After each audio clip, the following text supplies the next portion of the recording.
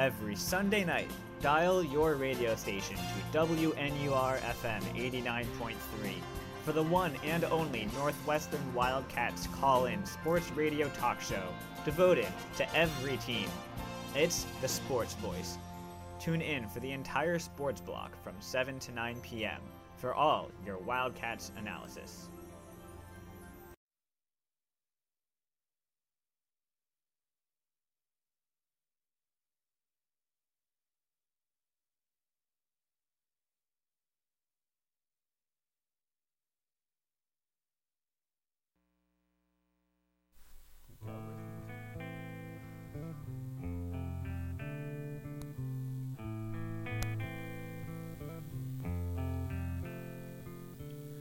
Welcome on in to the WNUR Voice, the third and final leg in the Sunday night WNUR sports block. My name is Jack Lito. Today I'm joined by Hap Conover. Hap, how are you doing today? Doing terrific, Jack. Excited to be on the show and talk Northwestern sports with you. Awesome. This is your first sports voice, am I right? It is. That is correct. It's great. All right, we're going to talk about a team that, in case you haven't heard, Big Ten West champion, Northwestern Wildcat football, going to Indianapolis. I'm so excited. Are you as excited as me? So before we can get into analysis, just since 2000, the Wildcats have not won the Big Ten. They have never played in the Big Ten championship in this current format, which I believe is since 2011. How excited are you, Hap? Well, I honestly feel spoiled, Jack.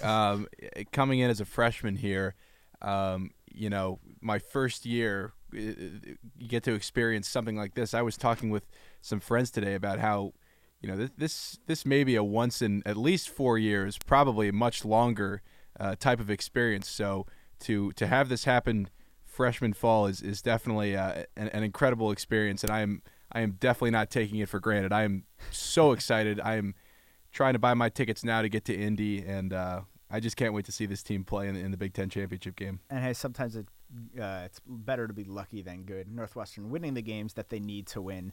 So let's get into a little bit of analysis. We're going to start with the quarterback, our trusty leader, Clayton Thorson, redshirt senior. We have in the notes, does he need to play better, or can he just be a game manager and stop throwing picks? And on my view of it, I think he does need to play better because, frankly, you need to be more consistent to even be considered a game manager. An interesting stat on Thorson, he's never thrown this year, that is, in between 200 and 373 yards. That's crazy. He's either below 200 or above 370. That's just nuts. He's got to be more consistent than that, right?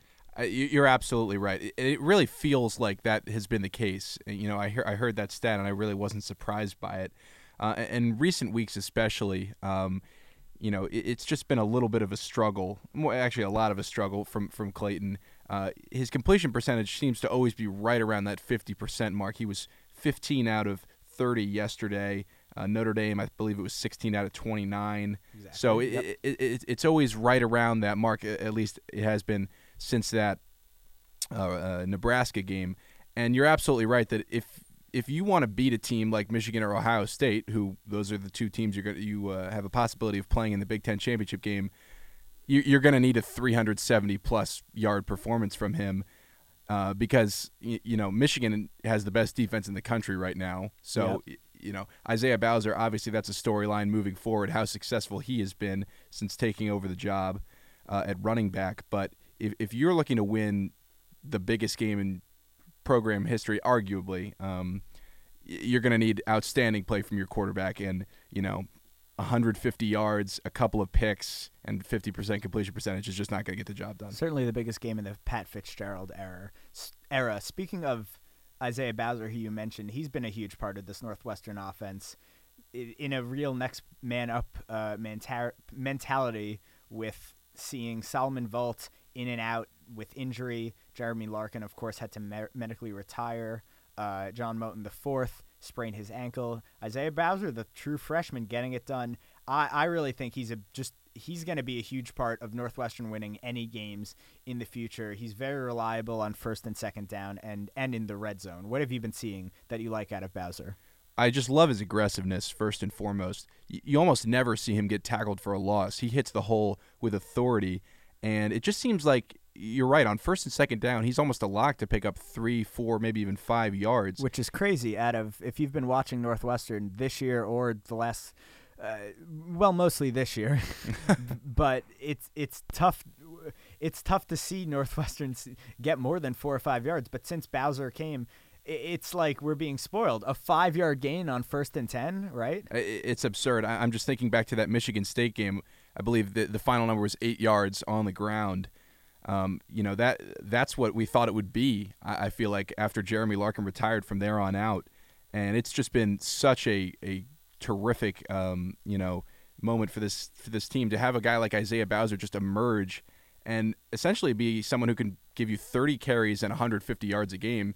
He's been more or less around those numbers these past few weeks. And that has just been a godsend, really, for this team, and I think is definitely one of the reasons they're in the position where they are. Yeah, it's been great, and I wanted to talk about the rest of the offense if I could pull up the stats. But a guy I'm looking to step up in the next couple of games, and especially in the Big Ten Championship, is Flynn Nagel. He had 0 catches, which is kind of nuts how Northwestern won that game with Nagel, the senior, with 0 catches. He is the option, I think, on third down, both third and medium and third and like 3, 4 if Thorson is throwing it. I think Mick McCall has got to basically call a lot of those 4 yards slants, out routes to guys like Nagel, guys like Cam Green, and also Bowser, who we've seen. He's been able to catch the ball. He got three receptions for 33 yards. I think part of Thorson's lack of success the past couple games has been the inability to get it down the field, not even 15, 20, more like 5, 10 yards to those guys. I think the wide receivers are going to have to step up in order to beat a Michigan or an Ohio State. What do you think, Hap? No question. If you had told me before this Iowa game that Flynn Nagel would have 0 catches, I would have said, well, we must have lost the game. But you're completely right. Flynn Nagel is undoubtedly the best wide receiver on this team, and we have to find a way to get him the football. Mick McCall definitely needs to run plays targeting him, especially, as you said, on third down. That's really the position he's thrived so far this year. One thing that was really a positive coming out of this game in the receiving area, Cameron Green, it's great to see him getting more touches, 5 catches for 30 yards. He's just a great possession tight end. Obviously, we call him the super back in the Northwestern offense, but he's a great target for Clayton to have, especially underneath and on those 3rd and 4, 3rd and 5 type of situations. And then obviously Bennett Skoranek, the catch as it's being dubbed, catch. I think, I was reading about, how it's going down in Northwestern lore or whatever you want to say. That's really his best spot, I feel like, is down the field making the contested catch. 3 for 45 on the day. He also drew a big pass interference penalty as well. He's not the fastest guy, but he does give you the ability to stretch the field a little bit. And, if Northwestern's going to continue to be successful, he's going to have to be a part of that down the field. Yeah, I think we've touched on the offense a lot. Let's take a quick look at this defense, who, they shut down Iowa in a cold game that we were predicting to be relatively low scoring. They held Iowa to 10 points. As a defense, they're a bit injured. A bit injured might be an understatement. Coming into the game, Trey Williams was out, Greg Newsome was out, and Jared McGee, they were all out in the secondary, while Montre Hardage came out in the middle of the game. So who did you see step up in the secondary, or who do you think can step up in the secondary with those guys possibly missing even more time in the future? You're right. The secondary is really banged up, and but that next man up mentality really came through yesterday. I thought Roger Campbell was really impressive coming on, playing some corner for Pat Fitzgerald. Alonzo Mayo, he did get burned a little bit on that touchdown catch, but overall, he had a relatively good performance, I thought. Obviously Iowa an offense that relies heavily on their tight ends. They don't really stretch the field much. It's more of a ground and pound type of offense. That's kind of the game where if you're going to have your secondary banged up, you want it to be against a team like that. Yep. But nevertheless, Northwestern did a great job acquitting themselves, with that many injuries, especially when Hardage comes out of the game, because that, your defense is sort of centered around his ability to just lock down a receiver one-on-one. So him coming out of the game was definitely a troublesome moment, I thought, for Northwestern. But they handled it really well. Credit to the team. And if we can see guys like Campbell and Mayo step up in big situations, maybe allow the other guys to come back and get healthy in these next couple of weeks where obviously the implications aren't that big, that could be huge going into the Big Ten championship game if you have some significant depth in the secondary. Yeah, that's a good call, and significant depth is a big factor in a lot against passing offenses, maybe less so with Michigan, but definitely with Ohio State. Northwestern might have to run some nickel and dime sets, and assuming the other guys are healthy, you would still need guys like Roger Campbell and Cameron Ruiz, who had a couple of pass breakups against Iowa, to come in. I also loved the emergence of Travis Whitlock in his first career start, leading the team with 9 total tackles. 4 of those were solo, 5 were assisted. Playing the safety position, not the biggest guy, not the fastest guy, but kind of like his high school teammate, Patty Fisher, just a hard-nosed guy in the middle to stop runs. He'll break up. He's not as adept at breaking up passes, but against the run, against a short pass, I love to see Travis Whitlock step up in replacement of some of the injured defensive backs. Yeah, absolutely. It was, such a great surprise, I would say, to see Whitlock come in, and Whitlock, as you said, lead the team with tackles with 9. That's really hard to do, regardless of the circumstance. But in a road atmosphere, in a division clinching situation, that's extremely impressive. And Ruiz playing that safety position as well was great with a couple of breakups. So again, the secondary really stepped up big, and I think that's a big reason why the Northwestern was able to pull away with the victory. And apart from the secondary, most people would agree the best part of this Northwestern unit is their front 7. Their 3 linebackers and their 4 big guys on the defensive line, just playing phenomenally this year.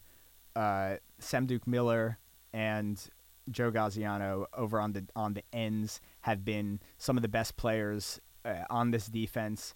The linebackers, Nate Hall, he was injured for a few plays, I believe, in the Iowa game, but came back. Hall, Fisher, and Blake Gallagher have been great, and there's a big next man up mentality in the defensive interior with Jordan Thompson playing well, Alex Miller in and out, but we still have Ernest Brown, the sophomore, coming in, Fred Wyatt, Trent Goins, they're all making plays. So I think my favorite part, if I had to choose, my favorite part of of this Northwestern defense is the defensive line and just their ability to get guys in and out, and they always have their hands up to deflect passes.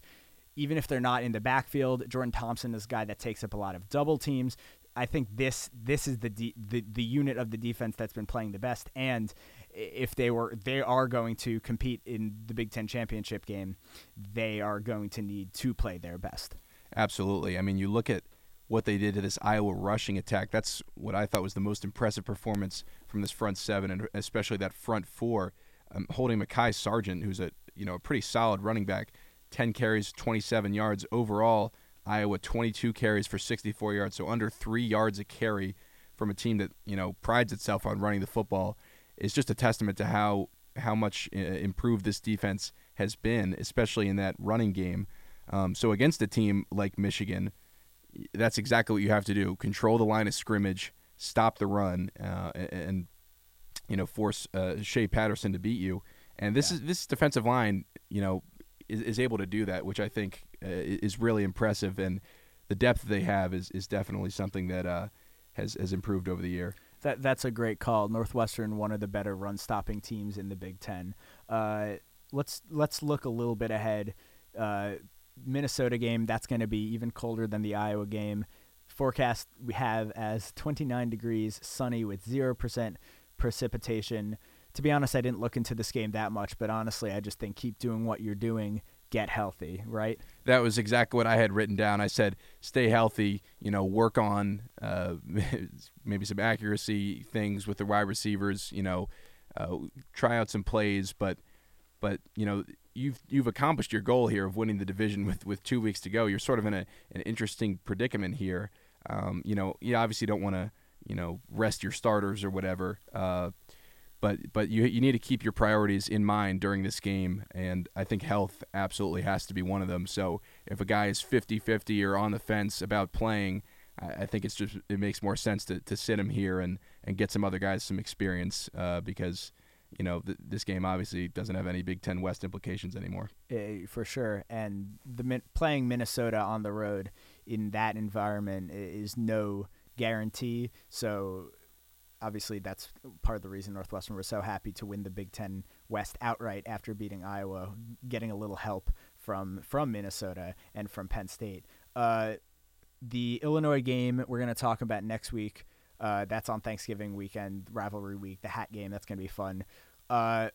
It's hard not to look at the Big Ten championship. You no longer really have to take it one game at a time. You can think about the Big Ten championship. And I'll turn this question over to you, Hap. Would you rather face Ohio State or the Michigan Wolverines in Indianapolis? This is a really tough question. I think one that just doesn't quite yet at least have a clear answer for Northwestern fans. But thinking about it more, I would say Ohio State is the team I would personally rather have Northwestern play. That might be a controversial decision, but I think if you just look at Michigan's defense right now, it's playing at a level that is unbelievable. I mean, if you look at they're number one in the country in yards per game. I believe they're also number one in scoring defense. I saw a stat that they've been a better defense, at least statistically, than all of the last 10 Alabama defenses, which is certainly saying something. Don Brown has that unit firing on all cylinders, and the offense is starting to come around as well. Shea Patterson has stepped up in recent weeks. The running game has gotten going. And I think Ohio State, on the other hand, has sort of been trending downward. If you obviously look at that game against Purdue where they lost 49-20 and then come back, struggle to beat a Nebraska team, and then, this past weekend, obviously pulling away from Michigan State, but, having a tough time doing it and not looking that impressive in the process. This just seems like a team to me right now that's not, completely in it. I think they may understand that their playoff hopes are dashed, considering losing to 29 to Purdue is probably gonna keep you out of the playoffs. So for a team like that always, the goal for Ohio State is to win the national championship, if you think that your season may be heading off the rails or anything like that, that can be a perfect recipe for an upset for a Northwestern team that just has nothing to lose going into a game like that. So at the current moment in time, I would take Ohio State, even though I think Dwayne Haskins is a terrific quarterback and certainly could cause us a lot of problems. I actually would agree with that. Most people I've talked to have said Michigan, but for me, Ohio State, there are clearly holes in that team. They lost to Purdue. Nebraska played them close. Penn State played them really close. And Michigan's defense is just too good. I think we got lucky scoring 17 points at home against the Wolverines. If this makes sense, I trust the Wildcat defense to hold the Ohio State offense to under 25 more than letting Michigan letting the Wildcat offense get over 25. Do you know what I mean? I completely agree with you. I could definitely see getting into a slugfest with Ohio State, but if Michigan were to put up 24, 30 points, I just have a hard time seeing Northwestern matching that. Yeah, and if we're going to get really ahead of ourselves, any Pac-12 potential Rose Bowl opponent for the Big Ten looks pretty weak. Washington State, the Cougars, are currently ahead in the Pac-12, but do you have any views on the Pac-12 right now? Yeah, I haven't really looked that far ahead too much. Washington State has definitely looked like the best team in the Pac-12 this season. I was on the Moving the Chains podcast, and they were my lock of the week a couple of weeks ago because they don't get a lot of respect. They're a top 10 team. Gardner Minshew, terrific transfer quarterback. They still lead the country in passing yards. So that is a very good team, and What an interesting matchup that would be if it was Northwestern Washington State in the Rose Bowl. I think you're used to tuning in every year, seeing like Penn State, USC, Ohio State, Oregon, something like that. Yep. It'd be pretty cool to turn on the Rose Bowl on New Year's Day and see Northwestern Washington State. But I think right now that looks like the team that should win the Pac-12. They're in position in the North, and the Pac-12 South, aside from maybe a Utah team, looks pretty unimpressive. So I would imagine Washington State's going to be playing in the Rose Bowl, and that'd be a fascinating matchup. If we got there, I think we'd obviously have a lot to talk about, but I think now the focus should probably be mostly on the Big Ten championship game. Absolutely, and the Washington Huskies are right on the Cougars' tail. They're going to be playing in rivalry week in the Apple Cup. Washington State is at home, so that's going to be a fun one. Speaking of college football as a whole, let's just go around the country. Our producers have asked, does anyone stand a chance at not being crushed by Bama, and how many points will they beat the Citadel by? I simply said several. They will beat them by several points. I don't think any team has a chance at beating Bama. Do you see anything in their schedule that would prove me otherwise? I don't. I'm honestly looking ahead to a potential college football national championship game between Alabama and Clemson as really maybe the only possibility, and I don't even feel that good about that. Clemson just has, I would say, the best defense, and maybe they have a shot at containing Tua Tagovailoa, but I don't think Auburn's going to put up any sort of a fight in the Iron Bowl, and I don't think Georgia's going to do much in the SEC championship game. And then in the first round of the playoff, you would imagine they'd play probably a Notre Dame, maybe a Michigan if they were able to get there. I don't see either of those teams having any shot against Alabama. I saw a thing that said Vegas would have Alabama favored by 21.5 over Notre Dame in a neutral site game, and I that number sounds right to me. So I really only see Clemson as the only team that has any kind of a chance. In terms of the Citadel this weekend, I feel like they're actually going to pull up on the gas pedal a little bit, maybe try to rest some guys. They are a little bit banged up, Alabama is. So I would put it somewhere in the 55 to 65 range, but I don't think they're going to, ring up 80, 85 points, even though they absolutely could if they wanted to. The predicted score is 64.8-0. That's what OddsShark says. That sounds right to me. Yeah. Here's the funny thing, though, is if Alabama is a 21-point favorite in a neutral site game in the college football playoff, guess who's watching that game? I am. Speaking of the college football playoff, let me ask you, who do you think will be the four teams in the college football playoff? Tell me why. What is the scenario that each team needs to happen, and what do you think will actually play out? So my playoff right now is Alabama at 1, Clemson at 2, Notre Dame at 3, Michigan at 4. To me, those are the teams that sort of, if you look at precedent, which you have to do in the playoff era, those are the teams that look to be in position right now to make it. Alabama and Clemson obviously going to be, you would imagine, undefeated conference champions and not really have any questions there. I think undefeated Notre Dame absolutely gets in. I think there's no way that an undefeated Notre Dame team does not get into the college football playoff, especially with that win over Michigan. If Ian Book is significantly hurt, he didn't play this weekend, that might factor into their seeding, but I just don't think that this team, they have a tough game against Syracuse this weekend, and then they have to go all the way across the country to play USC. But if they win those two games, to me, they are in. And for that fourth spot, if Michigan wins out, if they beat Ohio State and then Northwestern, to me, they're in. They have probably the best loss of anyone in the country right now, I would say, in that that opening away game at Notre Dame, 24-17. So if they win out, they should be in. And I think that's pretty clear cut right now, those four teams. Now, obviously, if one of them were to lose, something would change. We have on here, if Georgia beats Bama, what happens? I think then you see a scenario where Alabama and Georgia and Clemson are all in, and then Notre Dame would get in over Michigan because of the head-to-head result. Sure, yeah.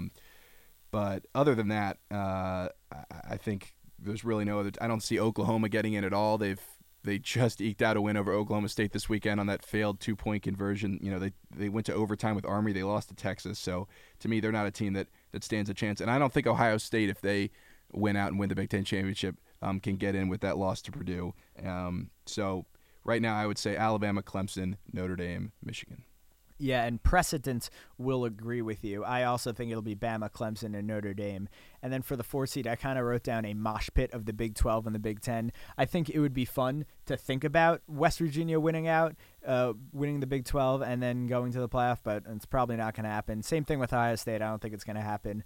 The most likely scenario is Michigan, but I think if anything – if your playoff scenario is broken up by anything, I think it'll be Ohio State at home in a rivalry game, beating Michigan, beating Northwestern in the Big Ten championship, and then with one loss, they're let into the playoffs. Now, of course, everything goes haywire. If Georgia beats Alabama, then I would agree with you. Georgia would get in over the winner of the Big Ten or the winner of the Big 12.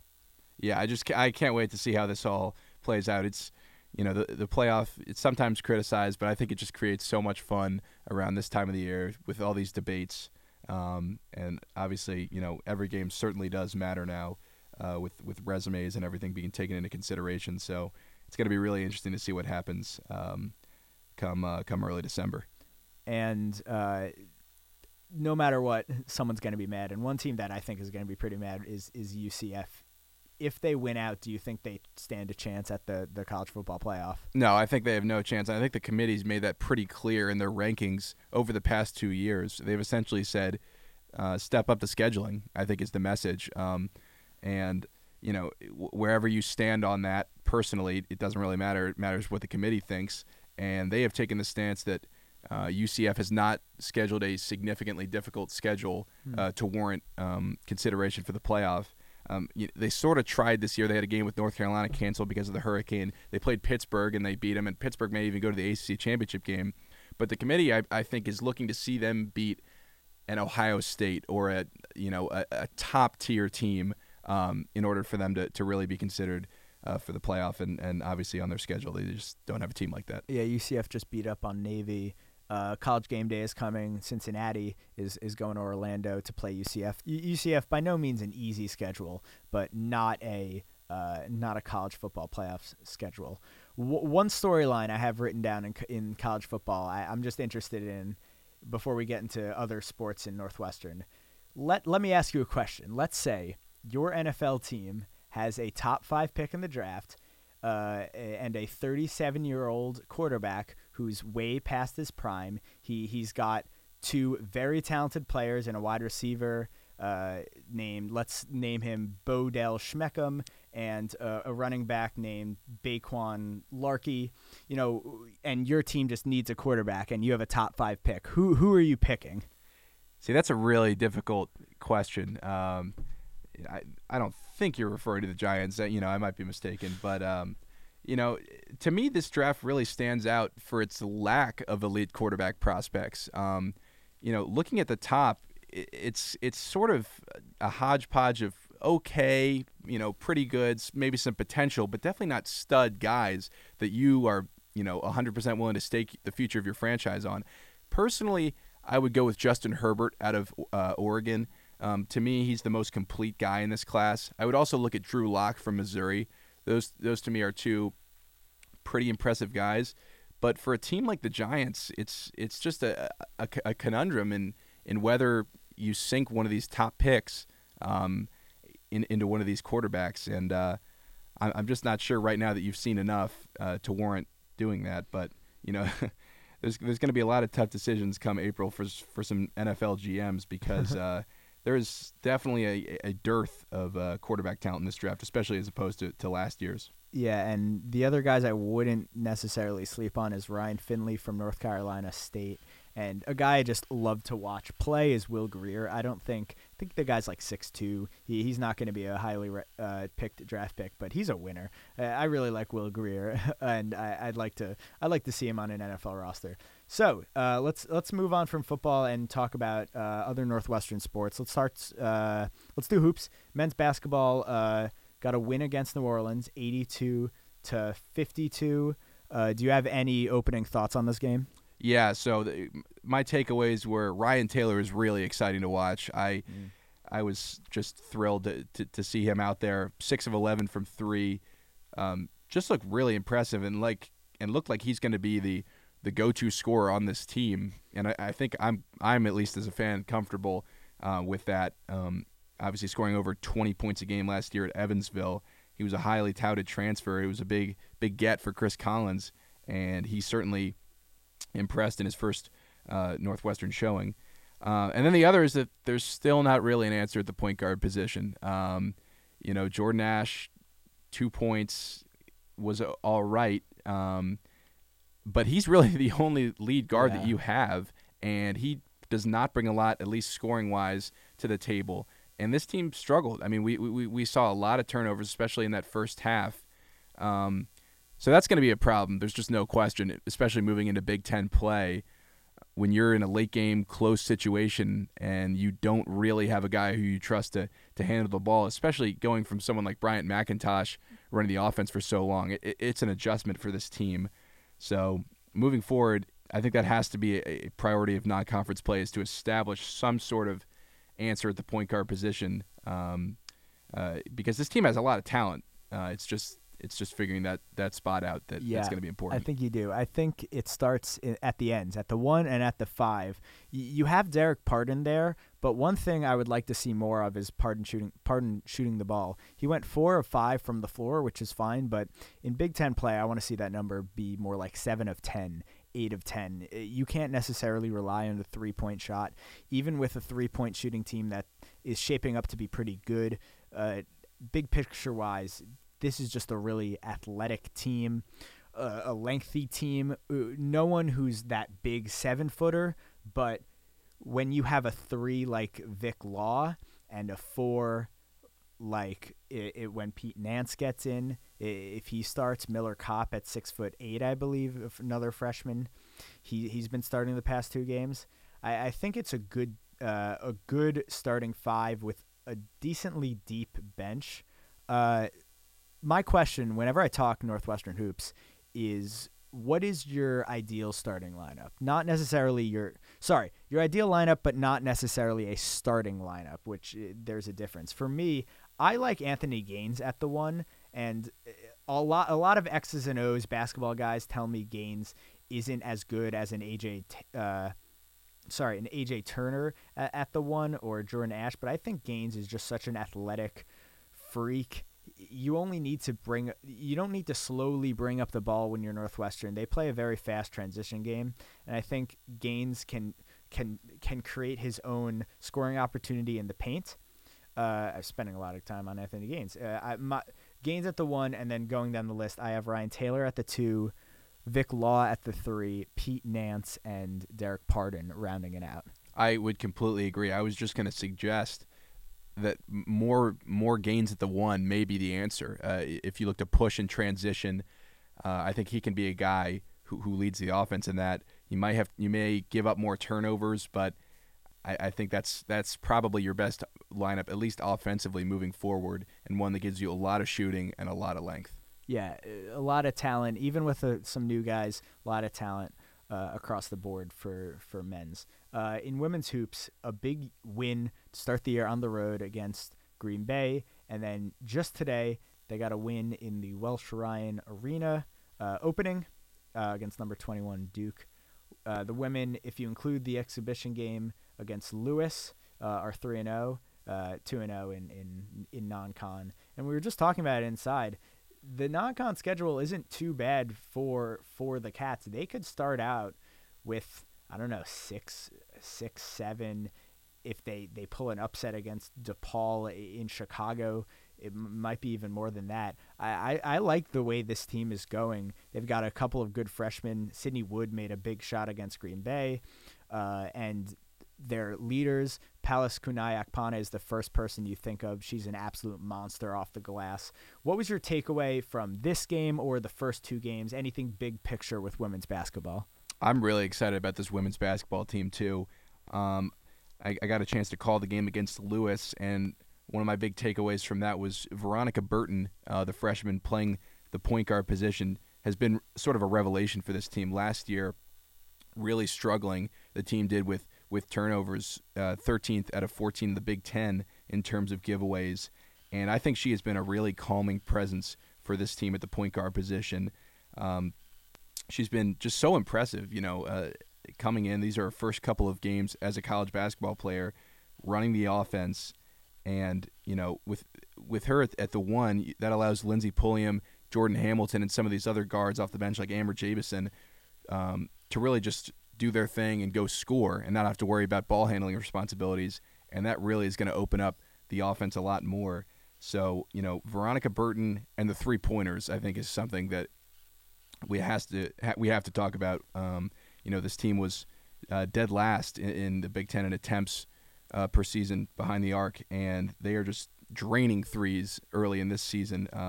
Today, especially, they were really impressive from beyond the arc. I believe going 8 of 20, shooting 40%. They shot a similar number against Lewis. So this team, between limiting turnovers and shooting the three ball, has been definitely a big, impressive start here at the beginning of the year. Yeah, I don't want to overact, but this team already looks way better shooting the ball, both from mid-range and from three. A big win against Duke. I saw a crazy Abby Scheid play where she was essentially tripped and made a fall-away shot falling to her left. This was their last win against a ranked opponent their first win against a ranked opponent, that is, since 2016. So I'm really excited for women's hoops. Let's keep it going because we're going to go into break soon and then get into pick'em. Women's soccer, got to give them a huge shout-out. Lost in the NCAA tournament last Friday night at North Carolina State in Raleigh. What a 4-year run. The end of essentially the best senior class in Northwestern history, led by Marissa Vigiano. The defense really stepped up against NC State. It just wasn't enough. It was a 1-0 loss. Mackenzie Wood, the keeper, only a freshman, I think has a really bright future ahead of her. Do you have any thoughts on women's soccer? A really unfortunate loss in the first round of the tourney. Yeah, it's a tough way for this senior class, as you mentioned, to go out. 4 NCAA tournament appearances, Sweet 16 or round of 16 appearance back in 2016. So, this class really turned around Northwestern women's soccer for the better. I mean, they were lucky to get into the tournament. There's really no other way to say it. But it's certainly tough to see them go out in the first round like that. But I think the only thing to be now is appreciative of all they've done for women's soccer.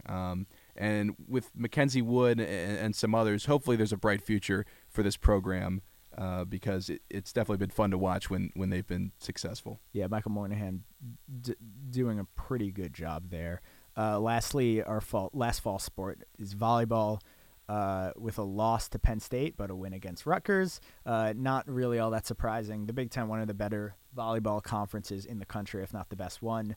Volleyball is currently 5-11 in conference and 15-13 overall. Not a great season, but not a terrible one with 4 games to go. We've got Illinois, Penn State, Michigan, and Indiana to close out the Cats season. Do you have any opening thoughts on volleyball? Yeah, I mean, to me, this is just a season where you're looking to build momentum. You have no seniors on this team, so it's all about just building that chemistry, figuring out your roles, and looking ahead to the future. So, they've looked way more impressive in these last couple of weeks than obviously the beginning of Big Ten play, where they started out with a string of at least 8 straight losses. So it's good to see them pick up some wins here. They're not ready to compete with the big weights in the conference, like your Penn States, like your Michigans, like your Minnesotas, but I think next year and maybe 2 years is a reasonable target for this team to be at least somewhat competitive in the Big Ten. Yeah, Shane Davis doing a pretty good job. Looking at the roster, Alana Walker, Nia Robinson, Aubriana Cannon, Britt Bomber, and Kiara McNulty, all freshmen or sophomores. So this is a high-energy team with a really bright future ahead. We're going to take a quick break, and then we're going to get into Pick'em. This is Sports Voice on WNUR.